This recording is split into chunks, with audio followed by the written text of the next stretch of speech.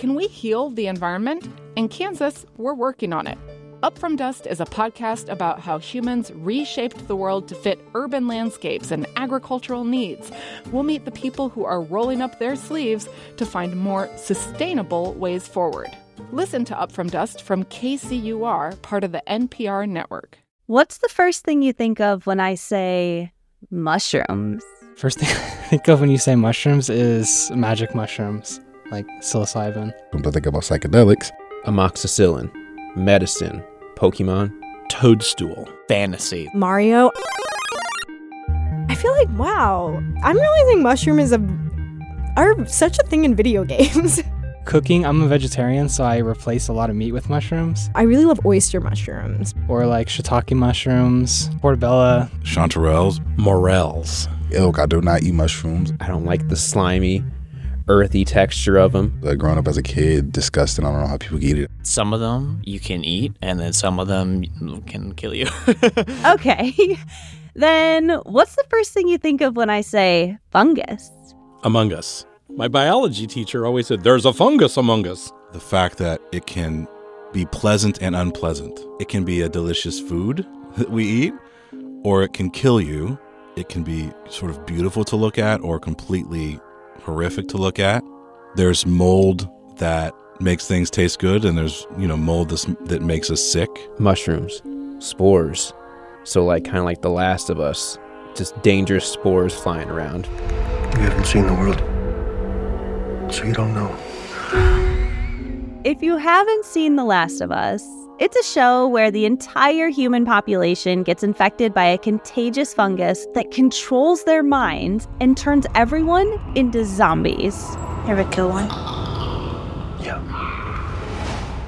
This story is loosely based off of a real fungus in nature, the cordyceps, but the show took lots of creative liberties.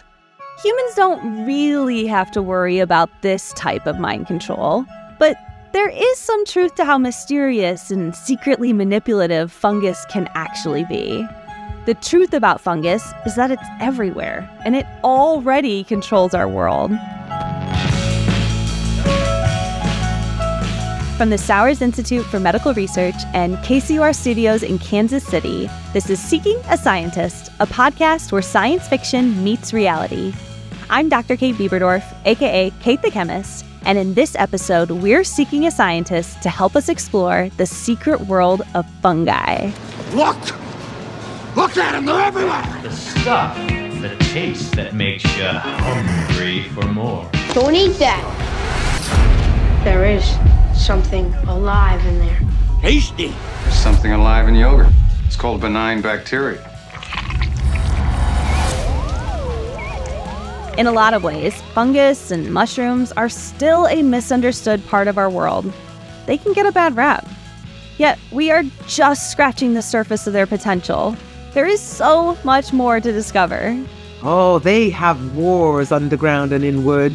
There's trade, there's competition, there's a lot going on. This has been something that has been missed for decades. Whether you like it or not, life on our planet has everything to do with fungus. Fungal fact is way more impressive than fungal fiction. How could our relationship with fungus and life in our universe change if we knew more about it? Scientists estimate that there are between 2.2 and 3.8 million species of fungi worldwide, and yet we only know about 10% of them. So let's start with the basics. Fungus is its own kingdom and the largest one at that. Fungi are not considered to be plants or animals, so it's definitely wrong to call a mushroom a vegetable. And a mushroom is just one type of fungus. Other members of the fungi kingdom include yeasts, molds, lichens, and conchs. And fungus is why we have beer, wine, bread, and cheese. It also saves lives. For me, as a scientist, the classic origin story of penicillin comes to mind. Dr. Alexander Fleming returned from vacation to realize that the mold growing on his petri dish was preventing his bacteria from growing. At first, he was bummed, but he later learned that the fungus Penicillium was naturally producing the antibiotic penicillin. It became known as the best accident in medical history, a fungal discovery that changed humanity and life on Earth as we know it. And did you know that fungus can survive in space, too? Since the early 2000s, scientists on the International Space Station have battled a black mold called the Aspergillus niger that absolutely thrives in dark environments. To find out just how resilient this mold really was, researchers mimicked the harsh conditions of outer space and fired a lot of radiation at the mold, 200 times more than would kill a human being. And get this, the mold was completely unharmed. Back here on Earth, we see the same thing. When scientists expose environments to large doses of radiation, the first thing that grows back is fungus, long before plants or animals return. They come from another world, spawned in the light years of space, unleashed to take over the bodies and souls of the people of our planet. Matthew? How is it so indestructible? And where does fungus come from? I called up a friend to get to the bottom of this. Hi, Kate. Thanks for checking in. I'd be happy to offer a cosmic perspective on fungus. Neil DeGrasse Tyson is an astrophysicist and host of the podcast Star Talk. This is Star Talk. Neil deGrasse Tyson here, your personal astrophysicist. He's pretty much the most famous scientist I know. Neil believes that humans came from space, so I wanted to know if he thought fungus did too. Before I tell you what Neil said, let me give you some background information. The tree of life has 3 big branches. One for bacteria, species with no nucleus. One for archaea, those are single-cell organisms. And one for eukarya, so species that contain a nucleus. Now, plants, fungi, humans, and animals are all eukaryotes. But if you look closely at the very end of the eukaryotic tree line, it reveals that the common ancestor between all animals and all fungus split later than its common ancestor split from green plants, which means humans and mushrooms are more genetically alike than either humans or mushrooms are to green plants. I'm going to post a couple pictures of this on our social channels because it's really neat to see how we all fit into the big tree of life and how fungus and humans are connected. And I joked, we've all bitten into a portobello mushroom before. And what's a common adjective we give? It tastes meaty. Something no one has ever accused kale of tasting like. So maybe in some distant ancestral way, we're biting into ourselves. But the important feature here is that if fungus came from space, then our genetic relationship to it would require that we too came from space, which we kind of already knew, because all of us, all life on Earth, is stardust. When Neil says stardust, he's referring to the atoms and molecules that make up our planets. During the Big Bang, the explosion scattered this matter across the galaxy, forming Earth and other planets. Then 450 million years ago, fungi helped plants transition out of our oceans and find life on land. And then animals followed shortly thereafter. The relationship with fungi, plants, and animals is quite complex. And there's one person in particular who is working really hard to understand the fungal kingdom, aka mycology. Hello, I'm Giuliana Furci. I'm a field mycologist, and I am the executive director of the Fungi Foundation. Okay, so then let's settle this for once and for all. How do you say the plural of fungus? Sorry, I had to laugh. Okay, so it depends where you are in the world, but you can say it in either of these ways. Fungi, fungi, fungi. And all are acceptable. They're all acceptable. They're all correct. And you'll hear me switch. So I'll say fungi, fungi, fungi, because and I do that on purpose so that people feel okay with saying whichever. It's good to know. So I don't have to be insecure through the rest of the interview about saying it right. Giuliana's been all over the world. Her father's from Italy, her mother's from Chile, but she grew up in London. My mother was a refugee in London. After spending 1 year as a political prisoner during the 1973 coup in Chile, Giuliana's mother moved to the UK, fell in love, and gave birth to the future scientist. 14 years later, Giuliana and her mother moved back to Chile, and together they explored Patagonia for her first time. It was here in Chile in my late teens that I discovered my fascination with nature and then with fungi. And I was scrambling through everything I could find to see, how I could learn more about mycology. And there was nothing in Chile. She started reading anything and everything she could find related to mushrooms and fungus, and eventually she connected with a Harvard professor who took her under his wing and gave her the hands-on training she needed. Fast forward to 2023, and now Giuliana has published 2 Chilean field guides. What she's doing for the growing field of mycology is kind of like what Jane Goodall, the renowned anthropologist, did for our understanding of chimpanzees. Both spend their lives out in the wilderness advocating for more awareness and the conservation of our natural world. The chimps gradually came to realize that I was not dangerous after all. And after about 15 months, I was allowed to approach a small group without attempting to hide. I think it was one of the proudest and most exciting moments of my life. About 10 years ago, Jane Goodall told Giuliana not to stop and to keep doing this important research. She's just a great supporter. She's, the connection I have with her goes beyond work. It's also about being a female scientist in the field and just having her, she's like the godmother of us all. So really, Giuliana is the perfect person to explain everything there is to know about fungi. Can we say that without fungi, there'd be no plants or animals on Earth? It's extremely safe to say, it's a fact, that without fungi, plants can't live outside of water. Without fungi, animals can't digest the cell wall of a plant. And there are so many other ways that fungi are essential to life as we know it on Earth. They are organisms that form symbiosis with animals, plants, bacteria, and others to forge the planet as we know it. And they are also organisms that are responsible for the recycling of organic nutrients in the cycle of life that we know. Giuliana's day-to-day work is very hands-on. She sticks her hands in the soil, smells it, and sometimes she tastes it. Taste doesn't mean eating. We take a small bite, we'll munch on it, we'll swirl it around our mouths, and we'll spit it out. I repeat, we spit everything out. We don't swallow. Do not traipse into the wilderness and randomly start eating every mushroom you find. Giuliana is an expert and has been trained on how to identify and taste fungi properly.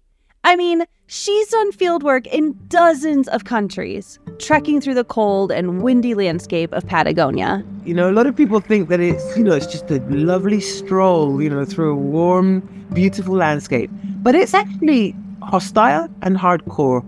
As much as it is beautiful and wondrous and exciting, and sometimes it's so windy that you can't open your eyes while you walk. But the payoff is worth it.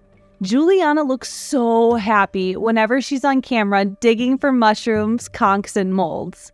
I watched your documentary, Let Things Rot. Yeah, I don't talk about rock and roll. I talk about rotten mold. Yeah, and you have a beautiful quote in there. And so you say, with every leaf falling teaches you that with the end of one life form comes the beginning of another. And then you go on to talk about how the most noble part of a tree's life is after it hits the ground, after losing all its leaves. But when the tree falls is when the glory begins. It's when the tree is brought back to the soil. Can you tell our listeners a little bit more about that? Yeah. We're all very used to talking about cycles, but at the same time, we're taught that cycles have a beginning. Now, if you look at a circle and you ask anybody, where's the beginning of a circle? Nobody will be able to answer that. And if you look at a cycle and you ask, where's the beginning? There's no reason anybody should be able to answer that. And so in the cycle of life, I like to stand where decomposition begins and not necessarily where composition of life begins. You stand there and you look at the moment that life ends, what you start to see is decomposition as the beginning of the process of life. Through observing our teachers, the fungi, we can learn to be better people, to accept cycles, the end of cycles, the beginning of others, to let things rot. We have to let things rot. And the fungi teach you that that's the best way to lead a life. And what we've traditionally been taught as death or decomposition as an end becomes totally irrelevant, really, because you understand that without the end of a life form, you can't start the life of many others. And I think that it's a good moment in time to talk about these things when children everywhere have understood the value, for example, of compost. What you're actually doing is starting soil, you're making soil from the end of a fruit or a plant or whatever. But without decomposition of bodies, you can't recompose bodies on Earth. And without decomposition of ideas, you can't really recompose your ideas either, or ideals. I think decomposition is totally undervalued and essential, and actually the beginning of a life cycle if you stand there. As I mentioned earlier, scientists estimate that there are a few million fungi out there waiting to be discovered. And Giuliana is particularly good at doing this. One time, in Ecuador, she was on a trip with all these dignitaries. It was a serious trip, and I was looking for a few mushrooms, and suddenly I just was feeling that one of them was there, and they're these little brown mushrooms that nobody would really stop for. And I was like, I can feel it. And suddenly it appears, and it was just like this jumping for joy.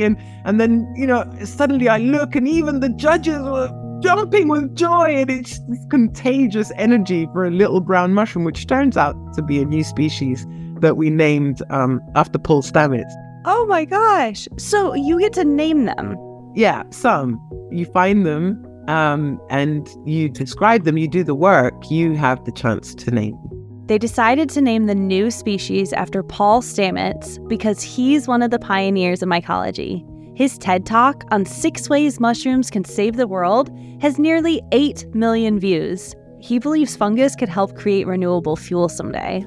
I think engaging mycelium can help save the world. Thank you very much.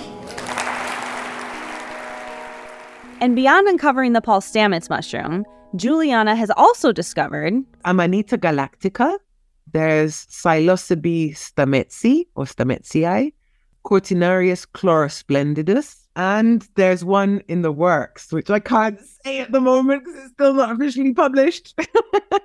Congratulations. That's really exciting. Where were these, the ones that you were able to name? Where did you find those? Cortinarius chlorosplendidus is one of those funny finds that you have when you go and pee in the forest.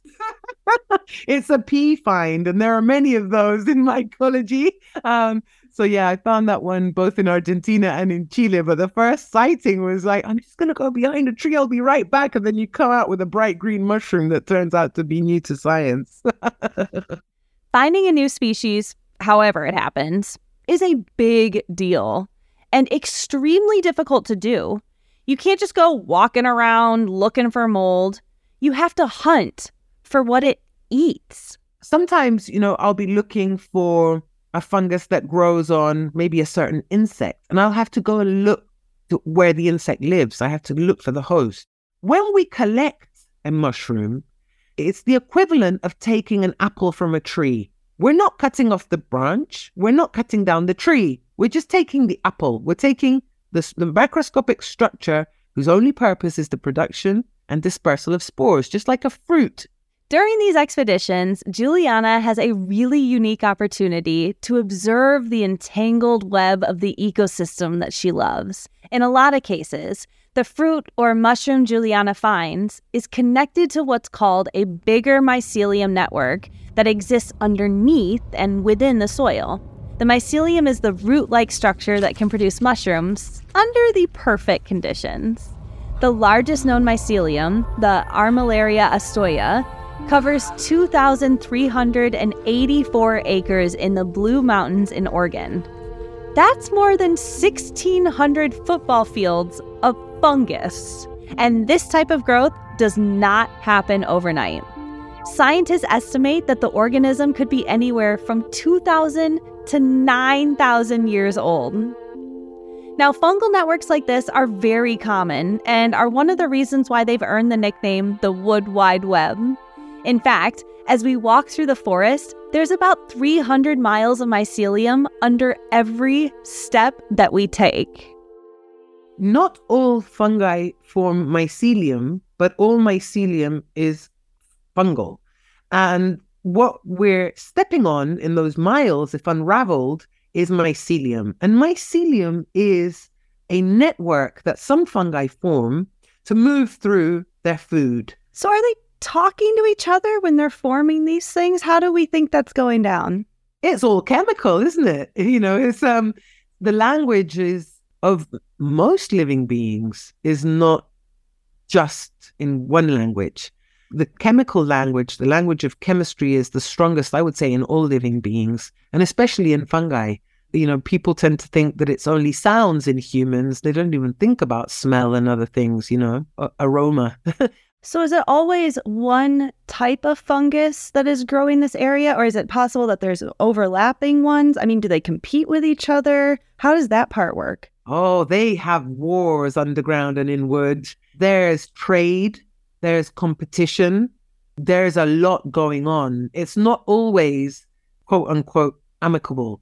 Now, endorsing all of these terms to a non-human fungus it is a bit weird, and let's say that. But this is a way just for us to understand. But there is interaction, and that interaction is not always beneficial for both species of fungi. But sometimes there is coexistence, and 1 teaspoon, you'll find different species of fungi that are living together. The interconnectivity of all of this is why Giuliana has been fighting hard to get the 3 Fs, flora, plants, fauna, animals, and fungus, protected and acknowledged. Thanks to Giuliana's amazing conservation work, Chile was the first government to add fungus to environmental law. So now, anytime anyone wants to start a new project, they first must survey the area and try to avoid destroying fungus. Giuliana's work has revolutionized other ways environmentalists approach nature conservation too, and led to many scientific discoveries. I think I seen a mushroom man. Like how fungus sometimes works together in potentially terrifying ways.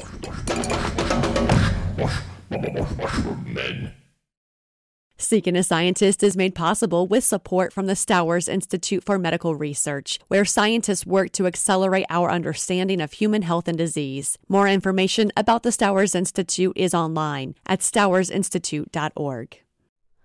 Hi, it's Terry Gross, the host of Fresh Air. We bring you in-depth, long-form interviews with actors, directors, musicians, authors, journalists, and more. Listen to our Peabody Award-winning Fresh Air podcast from WHYY and NPR. On a recent trip to Kansas City, Missouri, I stopped by the Stowers Institute for Medical Research to check on some of my favorite nerds. And I bumped into Randall Hoffman. He's a biophysicist that works on aging research, but he's also a huge fungi fanatic, loves to forage for mushrooms, and he asked if I wanted to see a cool fungus video. Of course, I said yes. It's probably the best understood organism in biology, and it's been studied for, 80 plus years intensively. The star of the video? Yeast, a certified member of the fungus kingdom. Usually when Randall grows yeast cells on a plate, they grow into these boring little colonies in the shape of hemispheres. Kind of like Happen Orange. But in the video he showed me, the yeast kind of looked like Bambi on ice. Cells were slipping and sliding, and honestly, it blew my mind. Randall calls it the mutant. Our mutant, as it's starting to grow, little bits of the colony break off and move, literally move across the plate into all these beautiful swirly patterns, and those little bits, we're calling them scouts, they grow, they move out, and then they break into other little bits, and this pattern just keeps on growing. And as long as there's nutrients in the agar, it will continue and continue. And so we have discovered here bona fide motility. Randall's group discovered that this mutant yeast can move with apparent intent. Not only that, but these yeast cells are doing it cooperatively. And we were just blown away, as you were, to see this. And this has been something that has been missed for decades. The reason this is so peculiar is because yeast is a unicellular fungus, which means it's usually a loner. But in this instance, the mutant yeast has found a way to communicate and cooperate with its neighbors, and they appear to be displaying multicellular behavior. A result like this leads to more questions than answers. One of the big mysteries in science to me is how does cooperativity, how do cells decide to cooperate, quote unquote, decide to cooperate with themselves, especially in contexts where it's not advantageous to the individual cell or the individual organism? How can a group come together and act for the greater good? And that's exactly what we have here. You can interpret these kinds of things as exciting or scary. It's easy to fear the fungal unknown. In 2022, the World Health Organization released a list of the 19 worst fungal pathogens. The Candida auris was one of them. From 2013 to 2016, we only detected a few infections each year from the fungus. But then something happened, and the infections started to skyrocket. In 2022 alone, there were more than 2,300 cases confirmed caused by the fungus. According to the CDC, some strains are resistant to 3 classes of antifungal medicines, and those of us paying attention are very worried about this. People who have had organ transplants, TB, cancer, or HIV are at the greatest risk for these scary fungal infections. And it didn't help that this World Health Organization list was published right around the same time as HBO's The Last of Us came out. People started to wonder if the cordyceps fungus could really take over our minds and wipe out humanity. I mean, I don't want to cause any alarm, but there are unambiguous reasons why we should be scared of fungi, and that's independently of The Last of Us, right? So I don't think that we're going to have cordyceps or a cordyceps-like fungus necessarily infecting us and turning us into zombies, but there are a lot of... We've clearly shown that fungi are extremely adaptable, and they can be extremely hard to get rid of when they're in the wrong place. Science backs up what Randall is saying. The way fungus mutates so quickly is terrifying. But Giuliana Furci feels differently. When the WHO fungus list came out, she quickly published an op-ed in Time magazine with the title, "No, you shouldn't be afraid of fungi." This happens a lot in the process of understanding mycology at large, is that there's not only one type of fungus, and there's not only one way of being a fungus. And this is, we tend to, and even in this question, we're mixing so many types of fungi, but we would never ask that of animals or plants. You can hear how she's almost offended at the way people are grouping fungi together when they're all so different. We wouldn't say, so the WHO, dropped a list of 19 animals, and it was the same time that animals were in a show and are animals. We wouldn't do that. And we shouldn't do that with fungi. So, should we be scared of fungi? I think the answer is maybe. Some fungi should give us caution, but we can't put a blanket statement or perception of fear on a whole fungal kingdom, especially when we know some mushrooms and fungi are medicine. It's curious that people are, probably sitting with a lovely cordyceps tea that they spent a lot of money on, for their health, watching this program, freaking out about what cordyceps can do to you, but they never make this, association between the, medicinal tea that they're drinking and, the fiction that they're seeing. But what I always love to say is that fungal fact is way more impressive than fungal fiction. I'm actually drinking that tea right now. I'm not a huge fan of the taste, But the cordyceps mushrooms, as featured in The Last of Us, are full of vitamins and amino acids. So at the very least, I know the tea is healthy for me. I will not be drinking it again. But it's not because I'm afraid of the fungus taking over my brain. That's purely fiction for the time being. But it does make me wonder, are there other ways fungi are communicating with us? I'm not set like completely on this, mystical connection. But after decades of work, I can't deny that a mystical connection exists. It's happened many times. With the years, I've dared to say it and it's, to share it. But I do sometimes get a feeling that I need to go, over that hill or behind that log or take the trail, to the left and not to the right. Or sometimes, and then there'll be a really big fungal encounter, maybe one I've been waiting for years, or maybe one I've only ever dreamt of. There's something really powerful about that. But I mean, if we research the different mushrooms, the spirituality piece kind of shows up a lot. There's a historical connection with that, I think, right? Humanity has always looked at the macrocosmos from the microcosmos, and we've always looked at the celestial from the terrestrial. And if you look at different ceremonial settings, fungi are almost always involved. And I'm talking like from ancient, use of what we call magic mushrooms to current, Roman Catholic mass. Don't forget, bread and wine come from fungus. And magic mushrooms are admittedly the first thing that came to mind for a lot of people when I asked about mushrooms. They get their magic from psilocybin, a molecule that is produced by hundreds of different fungi. There's no doubt that psilocybin and psilocybin-containing mushrooms are medicinal mushrooms to treat different disorders that can be emotional, psychological, or spiritual in many cases. And they have been used for millennia in different indigenous cultures. So there's no doubt at all about that. All the flowers would have very extra special powers. They would sit and talk to me for hours. These are mushrooms. It's a psychedelic drug. Makes you see weird things and feel happy for a few hours. Well, here we go. Oh, dude, I think I can feel it too. I'm getting the context high. Ryan.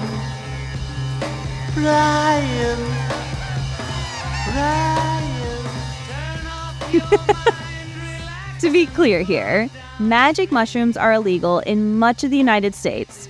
But in the past few years, Oregon and Colorado have decriminalized it and made it legal under supervised use. It just goes to show how many different ways mushrooms and fungi touch our world and lives. Medicinally, artistically, culturally, environmentally, culinarily. That's why protecting fungus is so critical. Both coffee and chocolate are made from fermented beans or seeds. And fermentation occurs thanks to fungi, to yeasts, and to bacteria. We've got to be fair to bacteria. So without fungi, without the fermentation of these beans, there would be no chocolate, no coffee, there'd be no soy sauce.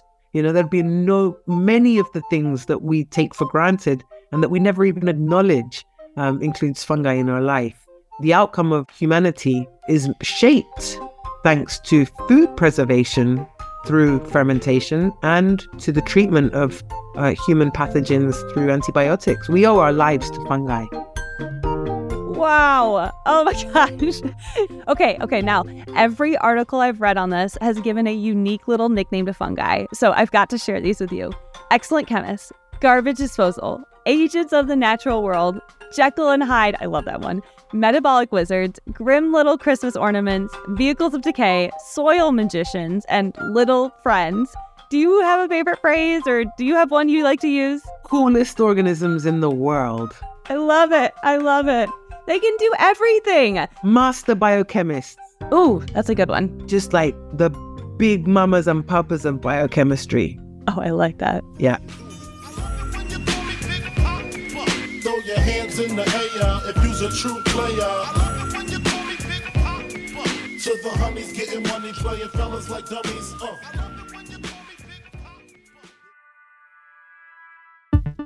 Thank you so much for listening to Seeking a Scientist. If you liked it, please write a review or share it with a friend.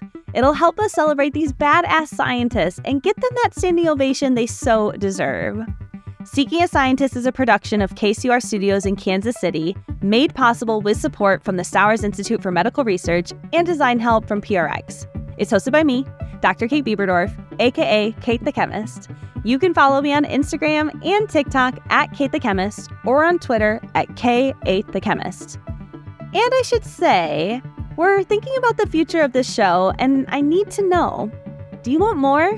What's been your favorite episode? Leave your comments in a review and email me, kate@seekingascientist.org. Tell me who you are. Why are you listening? I want to hear it all. Okay, this episode was produced by me, Suzanne Hogan and Byron Love. Mackenzie Martin is our editor. Gabe Rosenberg is our digital editor.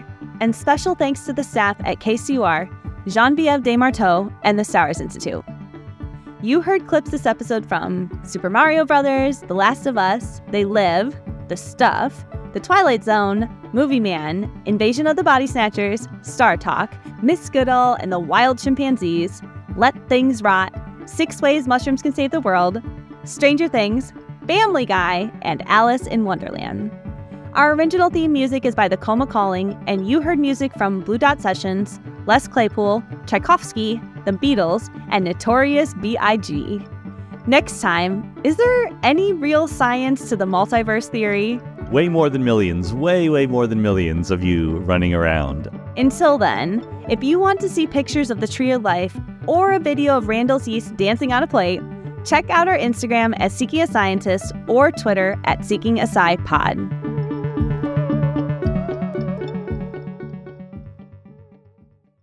All right, so just a fun question because I'm like this with chemistry stuff. Do you collect fungi decor? Let's say it this way. I used to purchase anything that had a mushroom on it. It just got too much. My son, who is more of a zoologist, just says, please stop, please. Seeking a Scientist is made possible with support from the Stowers Institute for Medical Research, where scientists work to accelerate our understanding of human health and disease. More information about the Stowers Institute is online at stowersinstitute.org.